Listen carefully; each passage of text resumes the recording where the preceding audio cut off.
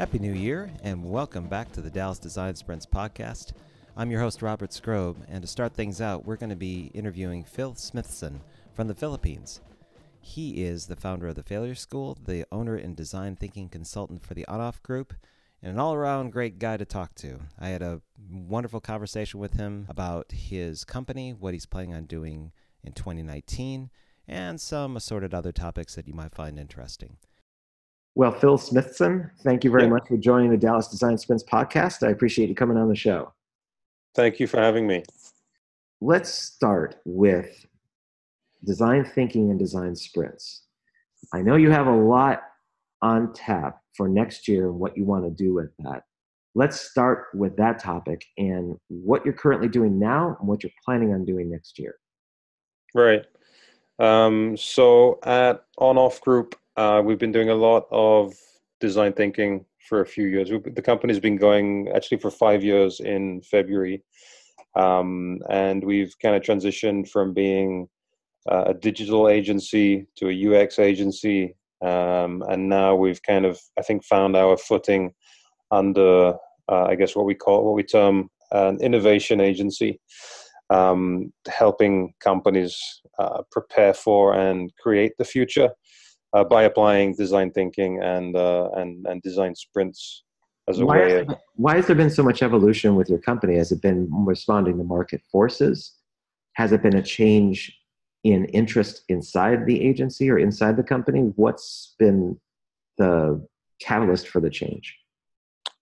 I mean, my 5 years prior to setting up what's now On-Off Group was spent in a digital agency in Manila, and the agency was a 360 kind of solution to any business problem. So we had creatives, we had analytics, we had production, digital production, so websites and mobile apps and things. So on the back of that experience, I set up what became On-Off Group, and I think as a first-time entrepreneur, running a business for the first time, you're kind of not really quite sure what the company should do in the beginning. So in the beginning, in the first kind of 12 months, we were trying to be everything to all people.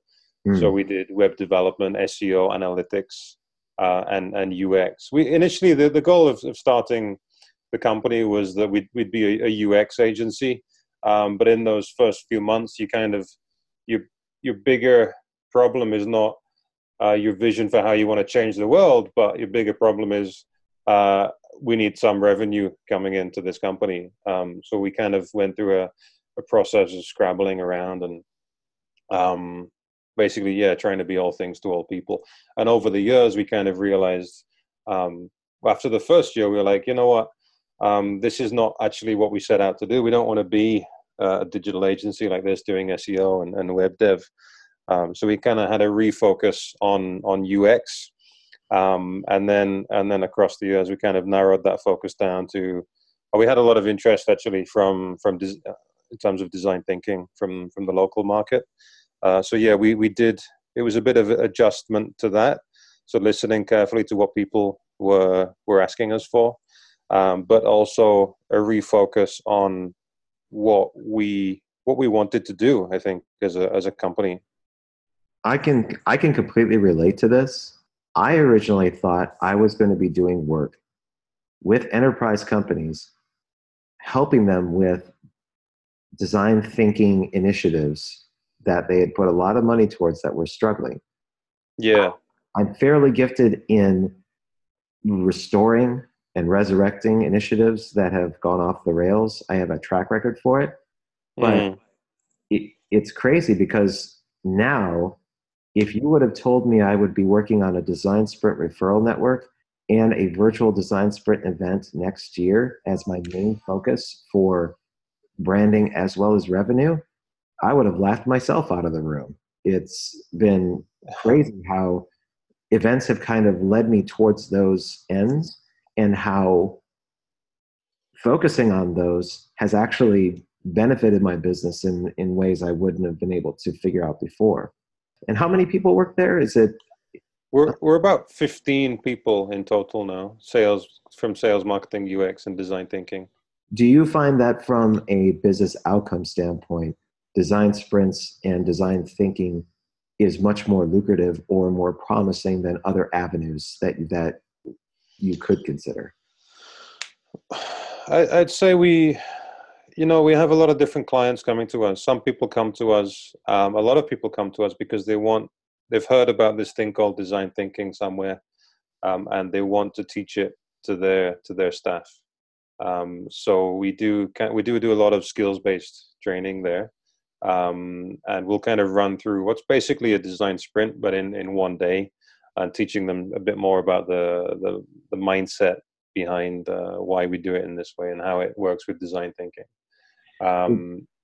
Would you like to showcase anyone in particular that works at On-Off Group that you have done this work with before, or that you'd like to showcase for the podcast? A client, you mean, or an employee of On-Off Group? An employee, like people that you work with, some designers or developers that you. Absolutely, yeah. I mean, we've recently onboarded a design, what we call a design thinking facilitator, a design thinking strategist. Sorry, basically he's Leo Laliana, and he's doing an amazing job at teaching design thinking to our clients. He is. He's late 20s, and he's got a lot of experience now with such a wide range of clients, from insurance companies. He's done work with the government now, and it's really impressive how he's taken to this role. And what are some of the foundational employees that work at On-Off Group? People that you've counted on for the tenure of the company, or that people that are central to its success beyond yourself, of course, but who else do you work with that really brings things to a new level? That's a really good question, and I think everyone. I'm really happy with the team right now at On-Off Group, and this has been I'm right now. I'm in the UK for 3 weeks, and this has been my least stressful. At least been my first 3-week vacation in a long time, and the least stressful vacation, because I have such a good team. So we have a really good admin side who takes care of all the bureaucracy around working in the Philippines and government stuff. That's Name. She kind of does a good job in making sure that all the stuff behind the scenes is running smoothly. We've got J-Cell, who's in charge of making sure all the workshops are prepared, all the materials are ready. And if you have a workshop that day, that if you go to the office, there's going to be a little bag with your name on it and the client's name on it and a list of all the materials, and you just come in, pick up the bag, and go to the workshop and do your stuff. So as a facilitator of workshops, it really takes a lot of the stress away from you. And then on the other side, we've got a sales and marketing team, which is running really well. And this is Mark Vernica and Diren Danani. They are both ex-ISECers. If you know about ISEC's a group where students at university they join this group, and they tend to get a lot of exposure to businesses through being in this group, and they come out of their university course being very mature and having a lot of business experience. We've also got Siege working on the marketing as well, Siege Franquera, and she works closely with Mark and Diren, and they're very autonomous, which is really, really good for me. It makes things very easy. I just kind of set direction. And these guys are so hungry, so impatient for success. I feel they have a low threshold a low bullshit threshold, basically, and they just want to get things done. And it's really refreshing having them on board. So now when a lead comes in, for example, from the website, it's no longer me being the first point of contact. These guys pick it up, Mark and Diren, and they go and they do the sales presentation. and then they just set everything up without really having me involved that much, and that's really helped me get above the. I'm still trying to get above trying to get to the kind of strategic level. As I'm sure you know, our role is to kind of set vision and strategy for the company and work on that. And if we're working on the day-to-day details, then we kind of we lose that vision, or that macro view that we should have. Correct. Yep. You only have so much time in the day, and it really comes down Exactly. to prioritizing what absolutely needs to be done. Yeah, exactly. By the way, I will put a disclaimer in for anyone that in the on-off group that does happen to listen to this podcast in the future. I put Phil in a bit of a spot just because when I asked him to highlight some people he worked with, doesn't mean that everybody else he didn't I haven't finished yet. wasn't as special. So I'm not expecting him to do a roll call. It was just an interesting conversation to have on the podcast. I do have to mention Casey, though. Casey Shiroma, who's stepping up, and she's doing an amazing job as well. And she's in the same kind of, she's an ex-ISECer as well. Got the same mindset as Mark Duran and Siege. Impatience, desire to do things properly, very analytical. And she's a key part, Casey's a key part of our team going into 2019. And then, shout out to all the UX team as well. Alan and Naomi, and everyone else there. All right, great. So you think you covered it? Thank you for that disclaimer, though. Yeah. I realized halfway in, I thought, oh crap, I'm having Phil talk about everybody he works with, and if there's that one person that he doesn't say, he's gonna hear about it after the new year, going, "Yeah, Phil, listen to that podcast," and wondering what I need to do to get on your radar. So, I'll try to modify that a bit when future podcasts so that I don't. You have a company of 300 people. Tell me the top 10. Start that problem from happening. Let's go into the Idea Space Foundation. What is it like mentoring, and who do you mentor? I do my own mentoring in with different organizations, but I'm wondering for the Idea Space Foundation, how that was set up, what's the story behind it, and what really appeals to you about the mentoring you're doing there.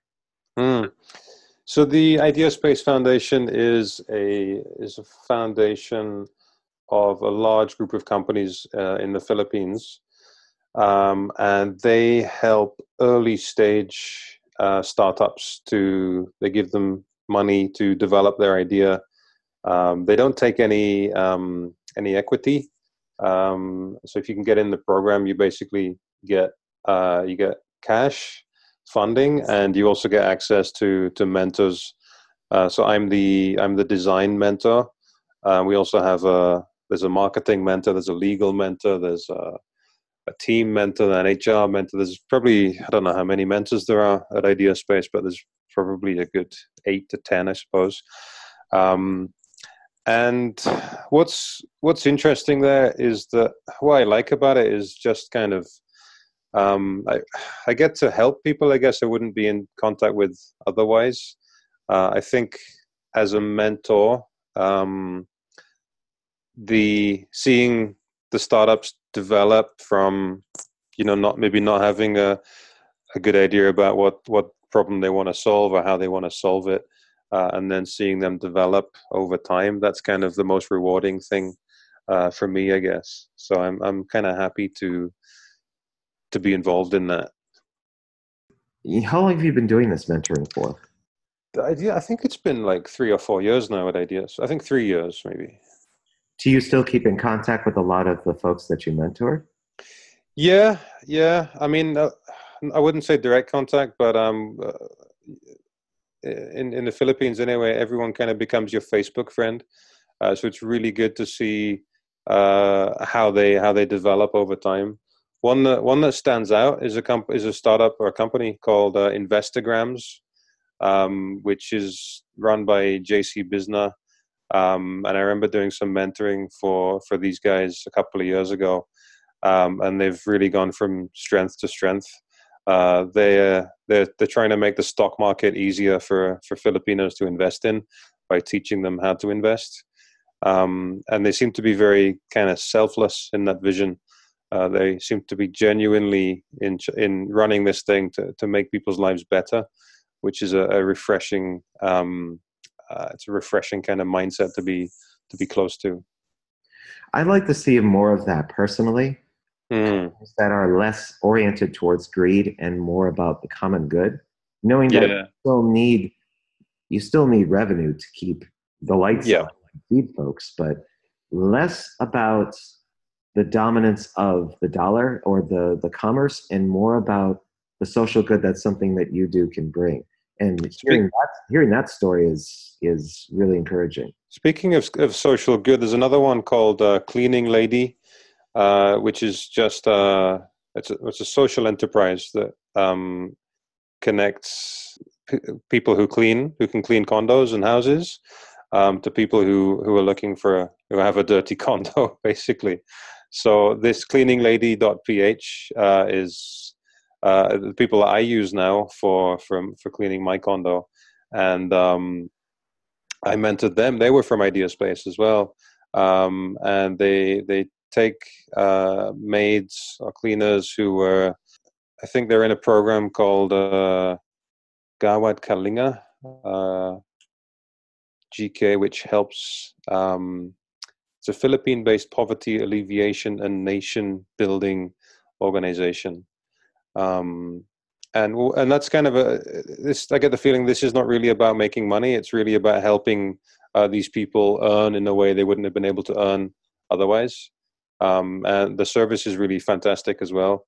And it's really nice that when you mentor a startup like that. I remember helping them with the customer journey mapping 2.5 years ago, and to see where they are now, it's really rewarding for me as a mentor. How much time do you usually take to mentor from month to month? It depends on their needs and where they are in their idea, and how. Because some startups, they will, a lot of them fall by the wayside.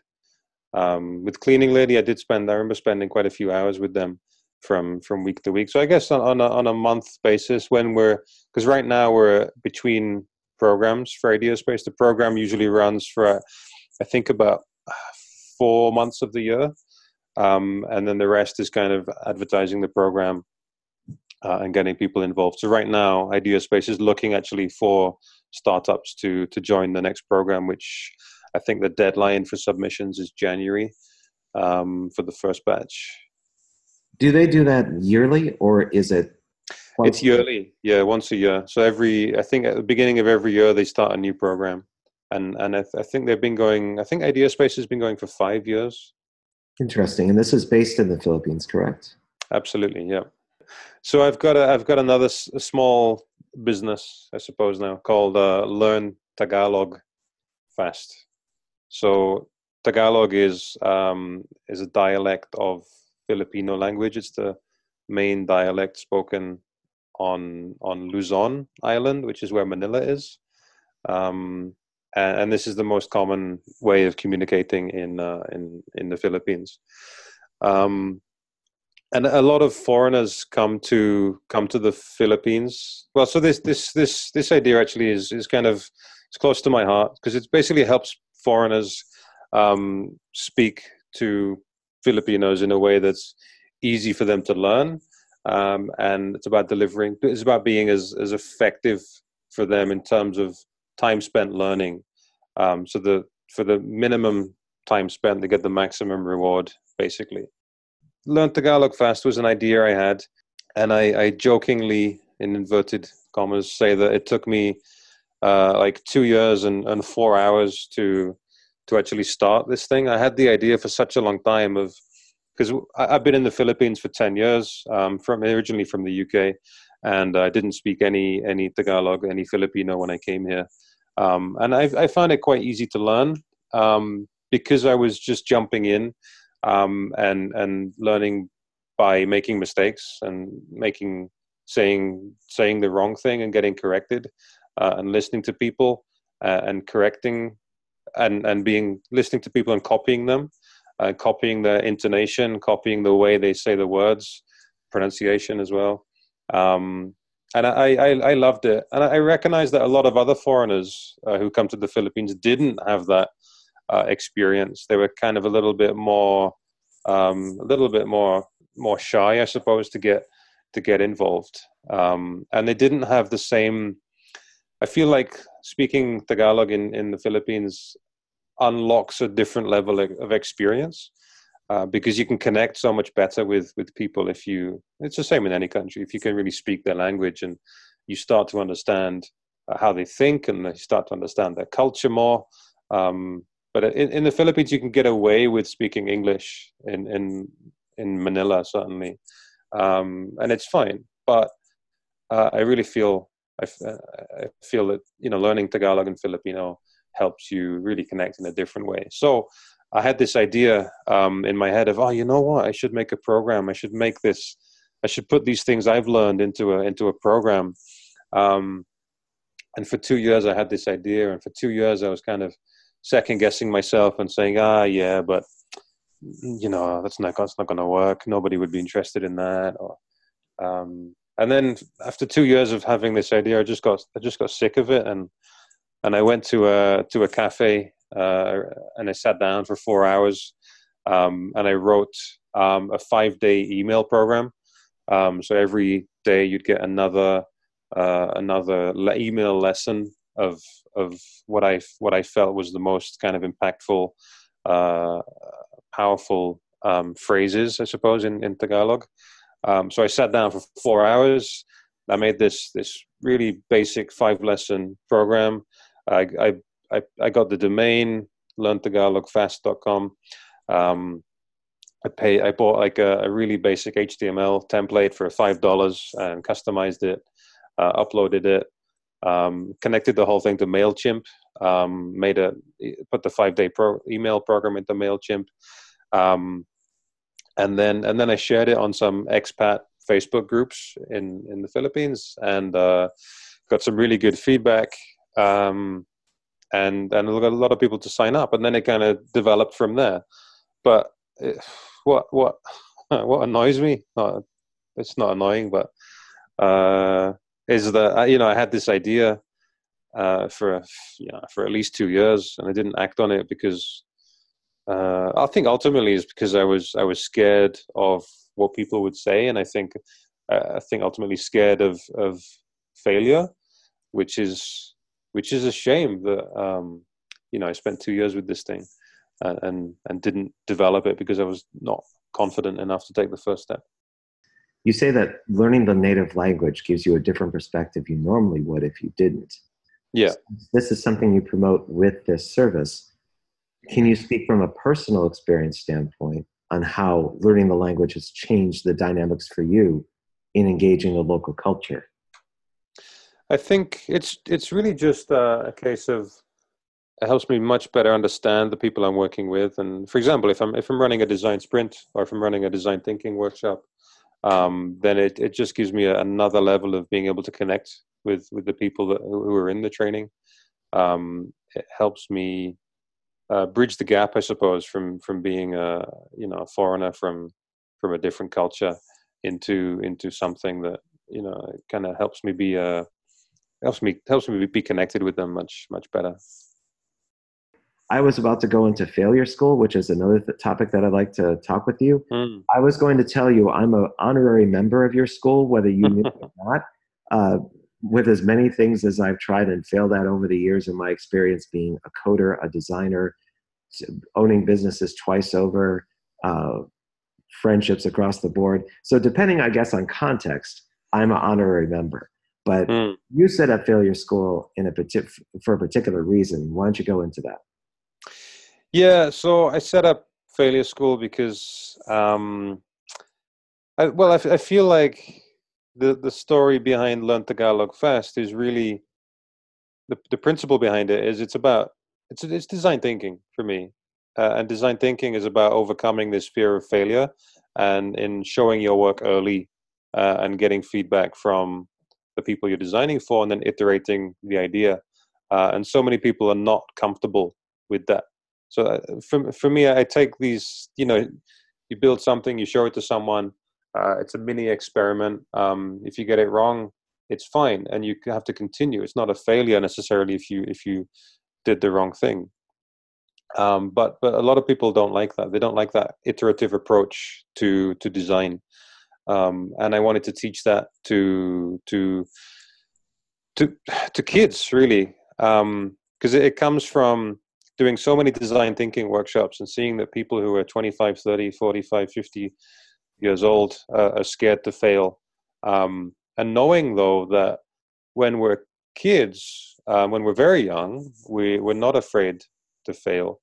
And something happens as we go from being a kid to being an adult. We go through educational system. We come out the other end, and we're scared to fail, and we're scared to experiment.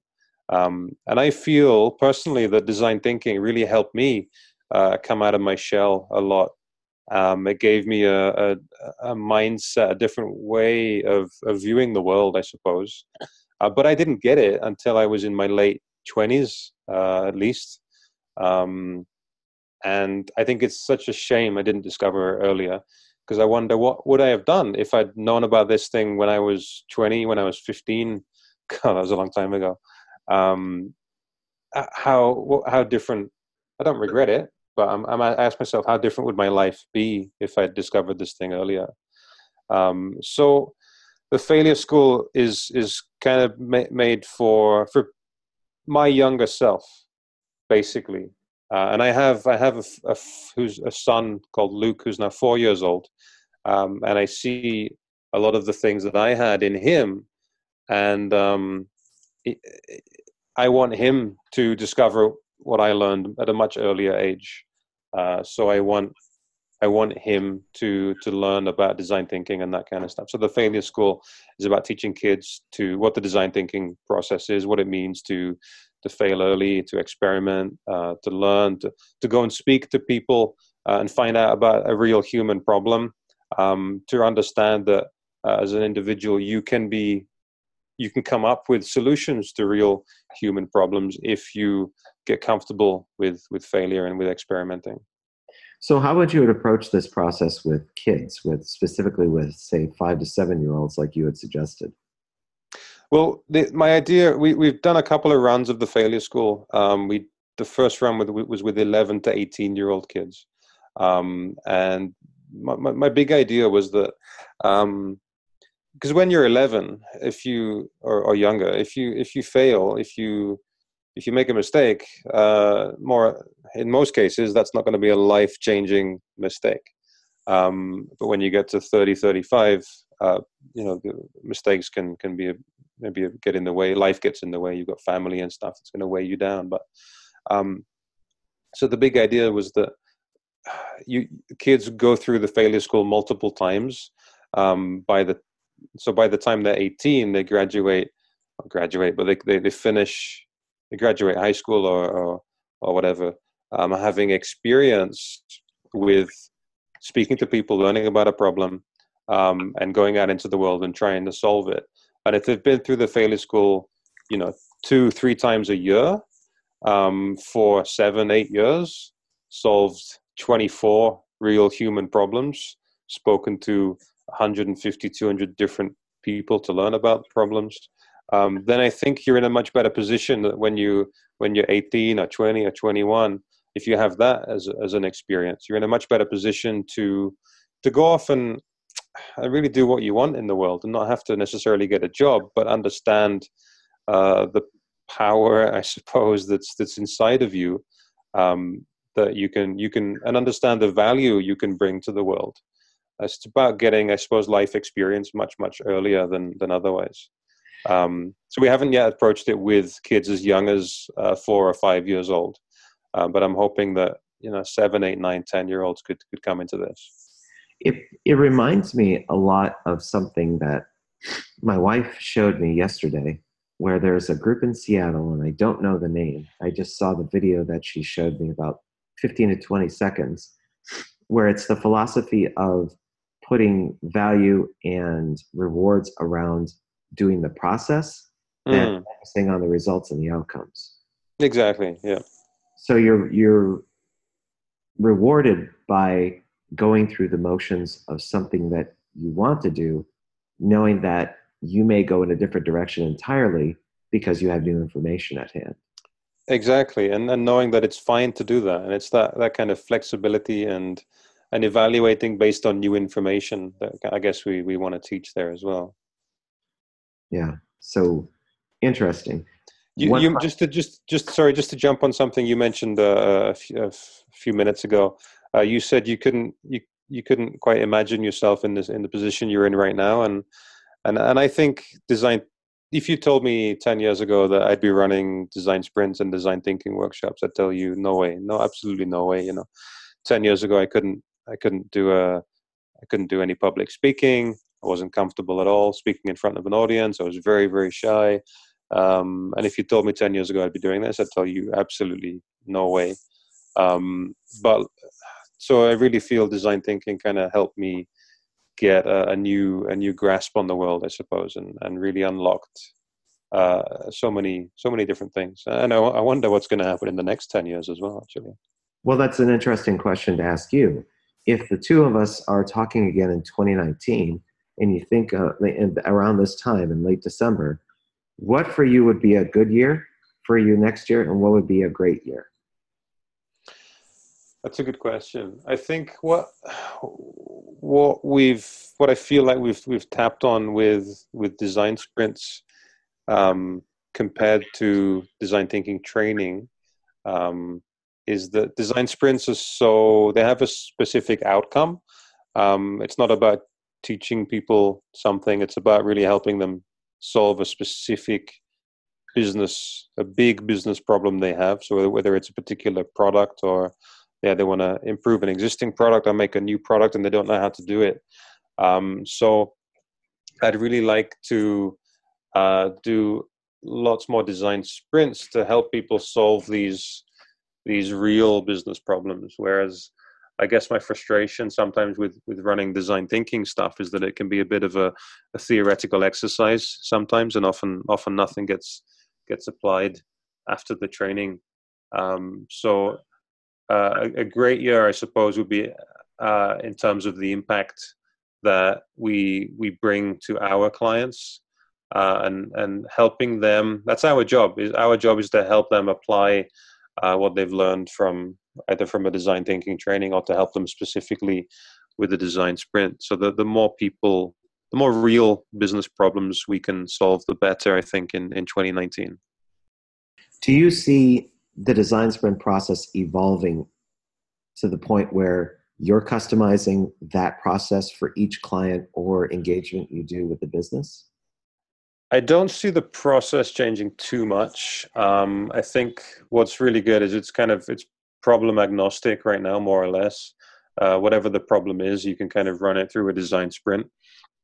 But I do see us expanding that into a more complete offering, similar to what AJ and Smart are doing. Actually, is packaging up the offering and having like an iteration sprint and then the execution sprint, and kind of coming in and not just helping the client at the beginning of the problem, but also being with them all the way through to the end, I suppose. How are you planning on marketing your various initiatives next year? What do you tend to gravitate towards? Are you somebody that prefers to work on LinkedIn or Instagram? Do you have some sort of plan in place for how you're going to showcase things like the Failure School and the On-Off Group and the mentoring work you do? What do you typically get yourself involved with? That's a good question. I think most of the On-Off Group's marketing anyway is social media, so Facebook, Instagram right now. We're looking at getting into more video content, and we kind of took our first few micro steps in that in the last couple of months. But video is going to be a key part of our strategy for 2019, and trying to play the long game in terms of attracting people and marketing our services. So will be kind of, I suppose it's looking at things like building our brand and making ourselves more transparent, sharing, who we are, what we do more, I guess being more authentic with the audience. So, direct, think of things like direct videos from people like Leo Laliana, our other design thinking strategist, him sharing something from a workshop, a live kind of feed, or a short 1-minute video with an interview from a workshop participant. Think about Mark and Duran, the sales team, sharing similar stuff from sales meetings, sharing reflections on what it's like to sell design thinking, design sprints, what problems it solve, what kind of clients we meet. Because I feel we're in such a unique position, actually, is we have such a wide range of clients that, and we get to see inside all of these different clients, from insurance to bank to government to other companies. And we have a privileged point of view in that no one else sees what we see. No one else sees 50, I don't know how many different clients in a year, and 50 different kinds of cultures, 50 different kind of problems. So we're in a unique position, and we want to share that in 2019, is share what we've learned from that, I think. So Phil, if people want to go online and check out what you're doing and what you have planned, and basically get updates whenever something comes online, where should they go? They should go to our Instagram page and check out our Instagram stories, on-off group on Instagram, and also on-off group on Facebook. And for those people that want to volunteer for the Failure School or be honorary members, where would they go for that? Failureschool.com, thefailureschool.com. Awesome. All right, Phil, I appreciate your time. Thank you very much for coming on the show, and I hope you enjoy the rest of your week. Awesome. Thank you very much for having me. Appreciate it. Thanks again for listening to the Dallas Design Sprints podcast. If you have a question or comment about what you heard on today's show, email me direct at robert@dallasdesignsprints.com. You can also find me on Facebook, Instagram, LinkedIn, and Pinterest. Just do a Google search for Robert Scrobe or ask a friend and see if they know. Thanks for listening. Talk to you next time.